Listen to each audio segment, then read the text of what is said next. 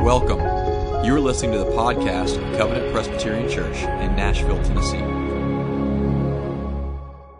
Well, I'm sure that song reminded you, Happy New Year. We're glad you're here this morning. Delighted to have you with us. I want to invite you to turn to your bulletin to page 11. There we'll be reading from Isaiah chapter 49. You can follow along in your Bible as well. We're delighted that you're with us this morning. It's so good to see so many people beginning of the year. We're going to look for one more week, I think. One more week at the book of Isaiah. So we're going to go forward about 40 chapters from where we've been over the last month as we consider in the month of January our missionary calling as a church. As it's already been mentioned, we're at the beginning of the Epiphany season, a season where parts of the church have focused on the glory of Christ and that glory being made known. An epiphany is an aha, as Pastor Chad said, or a manifestation. So it's easy to see why themes of light and brightness and glory are a part of this particular season. Today is no different. Isaiah, if you'll remember, he loves to play with the images of light and darkness. And if you remember, the people who have dwelled in or walked in darkness have seen a great light. We've talked about that all last month. But he does so to illustrate who the Messiah is and what he would do and what we as his people, how we ought to live in light of that. So I want to invite you to stand this morning, please, and I'll read for us if you'll follow along. For our young disciples this morning, I want you to listen in the sermon for why the picture or why the metaphor of light is used. Why not something else? I mean, what's so important about light? That would be an important thing for you to know. And then also I want you to listen for a growth story there. It's just cheap shot, but it's a growth story, and I would love for you to listen to it. Let's follow along now as we read God's word together, and let's turn our hearts to him now. Listen to me, O coastlands, and give attention, you peoples from afar. The Lord called me from the womb. From the body of my mother, he named my name. He made my mouth like a sharp sword. In the shadow of his hand, he hid me. He made me a polished arrow. In his quiver, he hid me away. And he said to me, you are my servant, Israel, in whom I will be glorified. But I said, I have labored in vain. I have spent my strength for nothing in vanity. Yet surely my right is with the Lord, and my recompense with my God. And now the Lord says, he who formed me from the womb to be his servant, to bring Jacob back to him, and that Israel might be gathered to him, for I am honored in the eyes of the Lord, and my God has become my strength. He says, it is too light a thing that you should be my servant to raise up the tribes of Jacob and to bring back the preserved of Israel. I will make you as a light for the nations, that my salvation might reach to the end of the earth. Amen. This is the word of the Lord. Thanks be to God. If you'll be seated, and I'll pray for us briefly. Father, Son, and Spirit, thank you. Thank you once again for your word to us. Thank you that in it is light and life. Thank you that you, Holy Spirit, are with us this morning to encourage us today and to show us Jesus. And we ask that you would come again, that we might have a mini epiphany today where we would see Jesus and be marveled by him once again, or even perhaps for the first time this morning. And that by seeing him, we ask that you would cause us to love him. Lord, we confess that we are helpless apart from you, and so we ask that you would come and that you would show us Christ. It's in his name that we pray. Amen.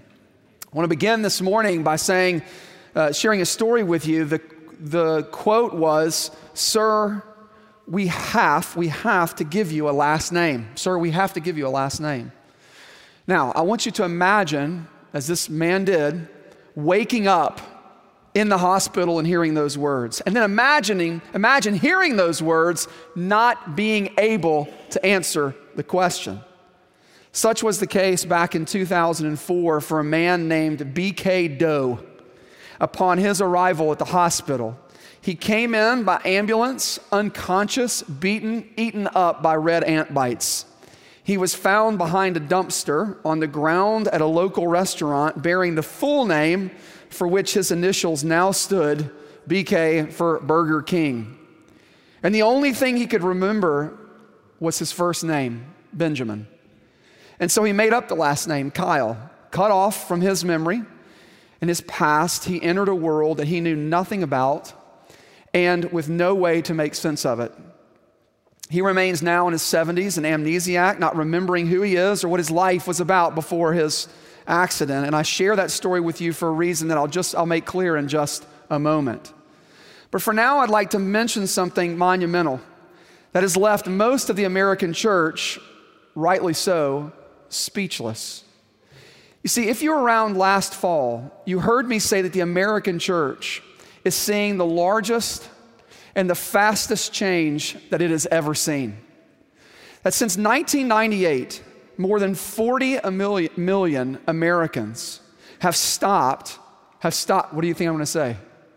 They stopped going to church. That's right. You see, in those last 25 years, that number is greater than the First Great Awakening. It's greater than the Second Great Awakening. It's greater than all of the Billy Graham crusades combined. That sort of loss is what has been experienced over the last 25 years alone.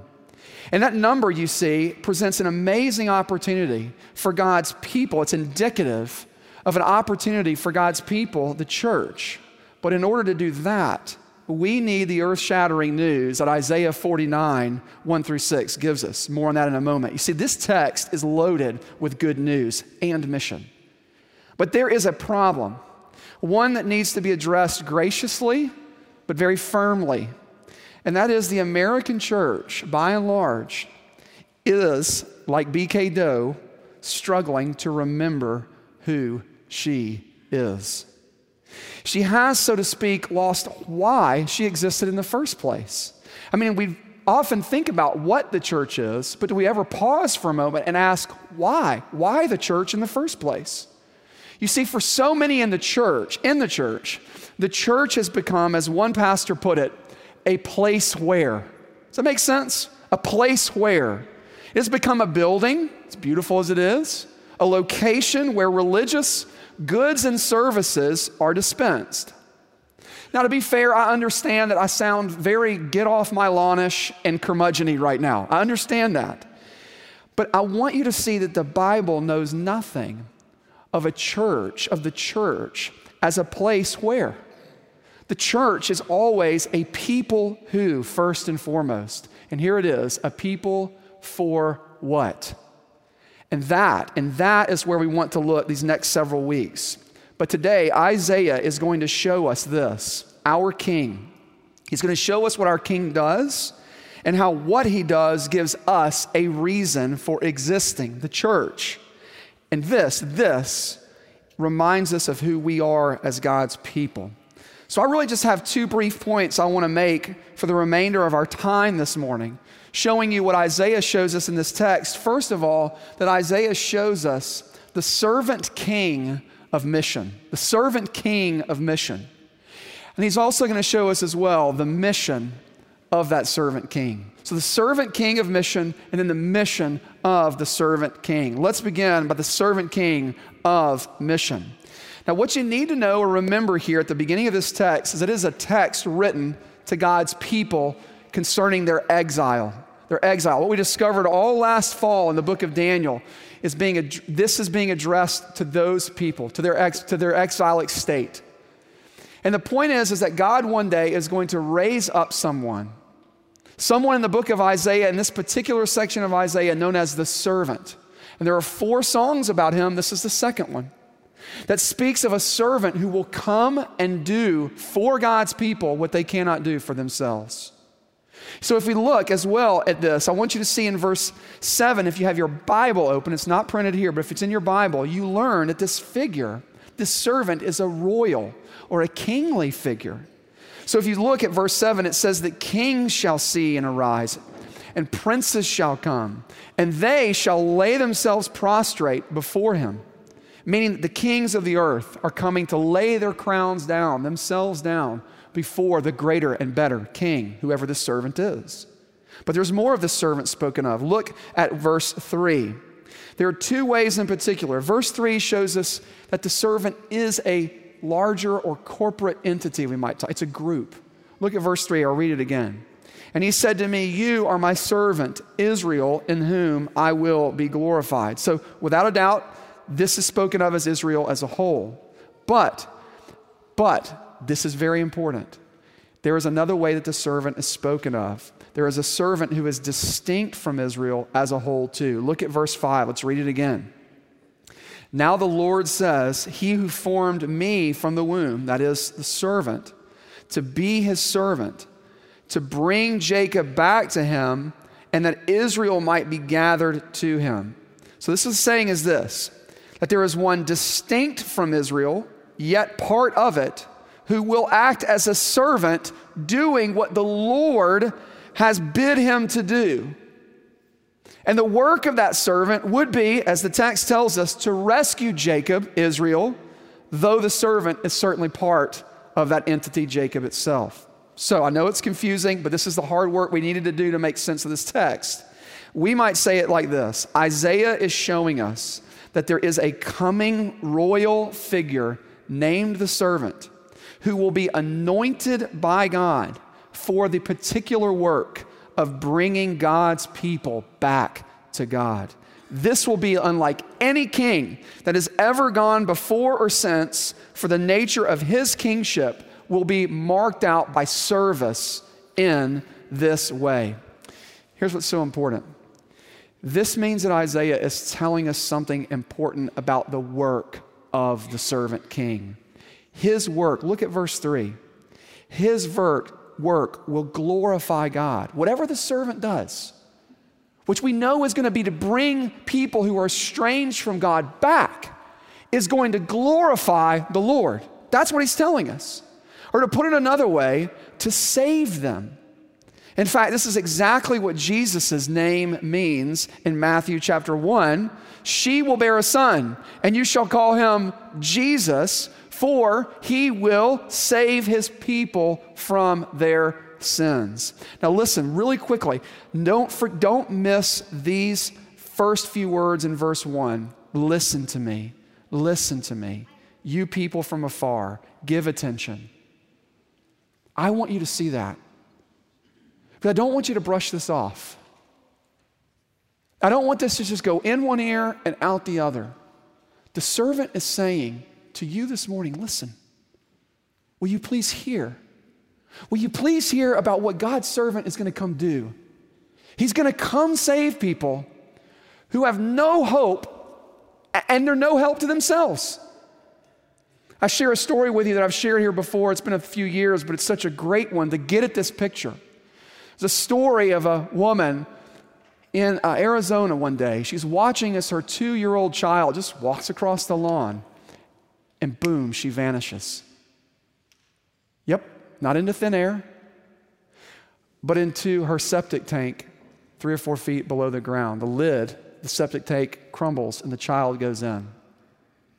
And there in the midst of that muck and of that filth, bystanders standing around that day run, they lay themselves down, they immerse themselves, they go into the septic tank itself to bring the lifeless child out of the septic tank.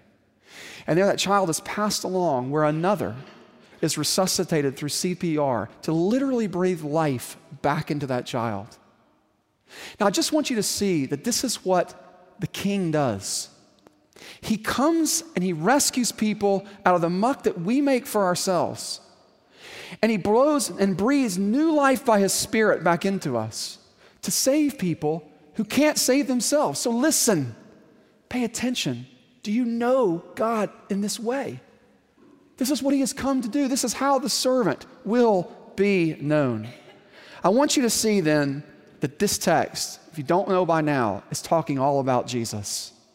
That Jesus is exactly what God is doing at his epiphany, revealing his very heart through us through Jesus. You might remember what Paul says, that it's Christ who is the image of the invisible God. Or to put it another way, that it is Jesus who shows us what God is like. And don't miss that God loves to come. He delights to come and to rescue people who cannot save themselves. But I want you to note too that there's more to this story, that there's more that Isaiah gives us. It's just the tip of the iceberg for Isaiah, just the beginning. I want you to see not only does Isaiah show us the heart and the actions of what the servant king of mission and who he is, I want you to see as well the mission of the servant king. Now, secondly, remember, this is a dialogue between the servant and God. These 6 verses, there's a back and forth between who the servant is and who God is. But I want you to notice from verse 1 the audience of this dialogue. It isn't merely the people or the nation of Israel. It is instead coastlands and peoples from afar, verse 1. It is them that are called in to listen. You see, these are the nations that the Bible calls the Gentiles, non-Jewish, covenant outsiders. We would call them today non-Christians. Why? Because they're outside. They're outside of covenant with God. But notice what God says to the servant about the work he is to do. Verse 6. It is too light a thing, says God to the servant, that you should be my servant to raise up the tribes of Jacob and bring back the preserved of Israel. Pause. Long ago, God promised, didn't he? He promised to use Abraham, to save Abraham's line through Isaac, Jacob, and right on through. And that saving was going to be a blessing to that line, to that family, but that blessing was going to be not just for them, but for the blessings of the world, for the nations of the earth. So if you're an American, you have God's promises to thank. If whatever your nationality is, whatever your people group is, whatever your tribe or your tongue, if you know Jesus, it's because the blessings of Abraham have run right through the servant of Abraham to you. And that's a good and beautiful thing. That's what we're trying to see here as well. But look, Abraham's family would be the conduit of God's mercy and grace for every nation on the planet, for every nation. And this is too light of a task. That's what I love about this. That's chump change, God says to the servant. That's AAA ball for what I got stored in my story for the world. I'm going after everybody through you, servant. So that non-Jewish people, through Israel's servant king, are going to get in on his salvation. Let me put a point on it. The servant will be a light to the nations so that Yahweh's salvation may reach to the ends of the earth. Wow. Wow. And that is what is meant by light. It's a metaphor for knowledge. It's a metaphor for understanding, like when a light bulb goes off. So, long before the Great Commission ever existed in the New Testament, we're told here in the Old Testament that God was going to come one day and make a way for outsiders to find a way in through the work of the servant. And if you remember what the New Testament, in fact, tells us, this is exactly what happened on the day of Pentecost, where the nations begin to experience the saving grace of Israel's God through faith and repentance. Now, let me just drive this home a little bit for us. This is comprehensive for us, brothers and sisters, because it means that Jesus has a mission.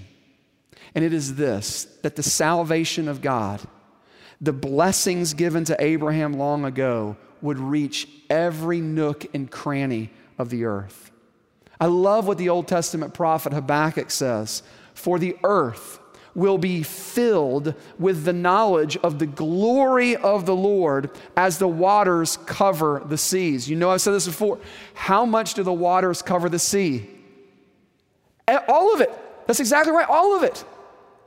And the great plan of redemption, the great course of human history, is that God is making a people for himself from every tribe, nation, and tongue.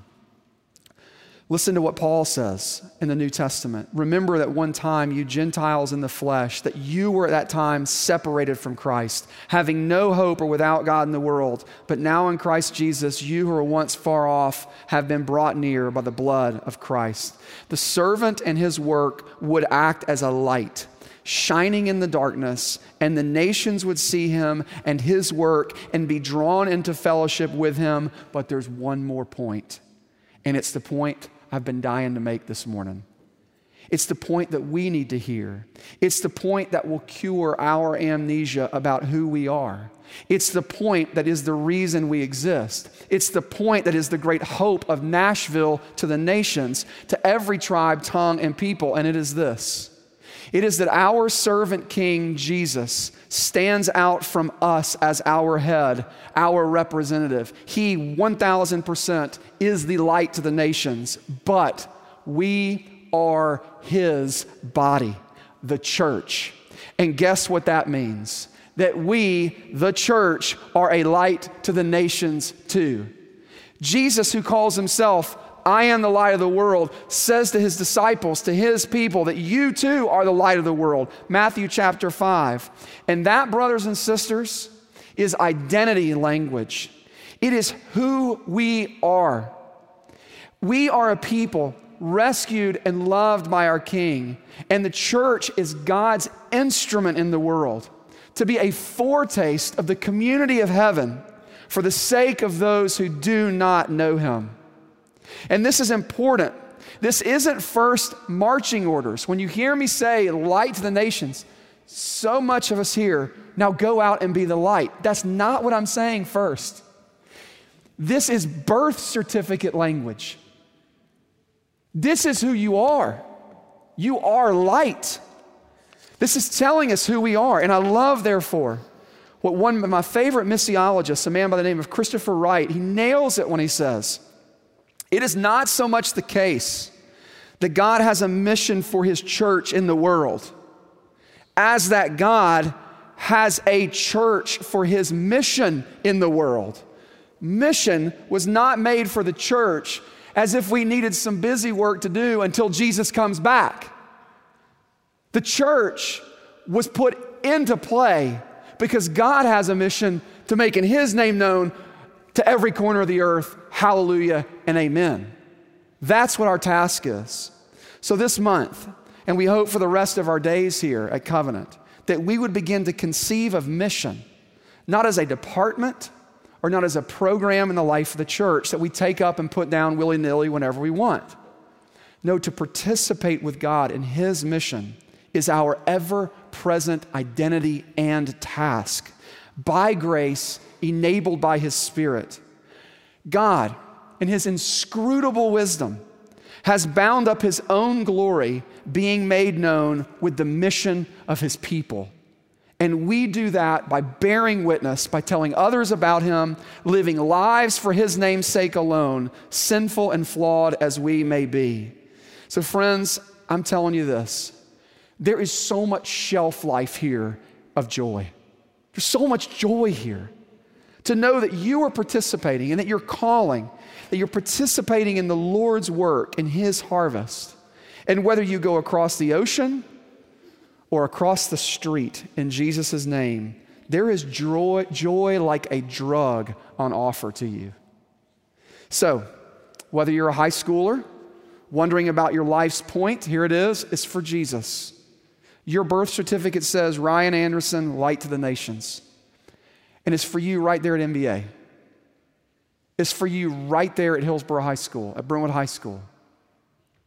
And it's not just from the least of us, from the younger us, but to the older as well. Septuagenarians, octogenarians, I'm talking to you. If you got life in your lungs, God's still using you. I'm reminded of my friend now in his mid-70s who lives down in Florida, and he spends his days telling others in his condo suite about the glory of Jesus, burying them at their funerals because he's telling them about Jesus on their deathbed. Every single one of us, if you're connected to Christ, has a wonderful and beautiful mission to make Christ known. That is what I want you to see. So for all of us, maybe one little help this month to just like a baby step to help us in this. If you haven't already put up your Christmas candle, will you leave it out? Will you leave your Christ candle out? And just light it every night for Epiphany. To remind you of who you are. You are light. And to remind you of a world that needs that light. Just light it for dinner and pray and ask the Lord to change you and to shape you in that way. You see, here's the thing I want you to do. I want you to see that Jesus is the one who is the light, but because we are connected with him, we are light as well. And I need this. Have you forgotten this? Has your amnesia gotten the best of you like it does with me so often? It makes me and leaves me self-centered and tight-lipped about who Jesus is. Not really intentionally, but passively finding myself with a careless attitude for those that don't know Christ and that those that are bound to an eternity of death without him. What will be the cure? Remembering. Remembering. And I'm not talking about you remembering. Because later on in the same passage, at the very end, there's a very famous text where God makes a promise to his people, both then and now. And it is a promise that's meant to cure us over and over again when we forget. God says this, can a woman forget her nursing child? Even these may forget, but I will not forget you. Behold, I have engraved you on the palms of my hand. The gospel tells us that the servant king's work sent him to the cross where his palms were forever and ever marked for us. It is Christ remembering us there and always, forever and ever and ever, that secures us to himself. And it empowers us to be light to the world, to remember who we are. And seeing that gives us what we need for faithfulness in our calling as we wait on him to return and to make all things new. Friends, brothers and sisters, I'm so delighted that you're here this morning, and I pray that you will take the opportunities for us given to you over the next month to come and to join us and to learn more about who we are and pray that God would make us to be. Amen and amen. The gospel for you this morning from Isaiah 49. Let me pray. Father, we thank you for your mercy and your grace. Thank you, Jesus, as our servant king, that you have come. And thank you for inviting us and calling us into participation with you. Lord, would you stir our hearts again? Would you move in us once again to see our glorious identity as light to the nations? Help us, we pray. And now, Lord, would you strengthen us as we come to your table unto that end? It's through Christ and for his glory we ask this. Amen. Thanks for listening. To find out more about Covenant, please visit covenantpres.com.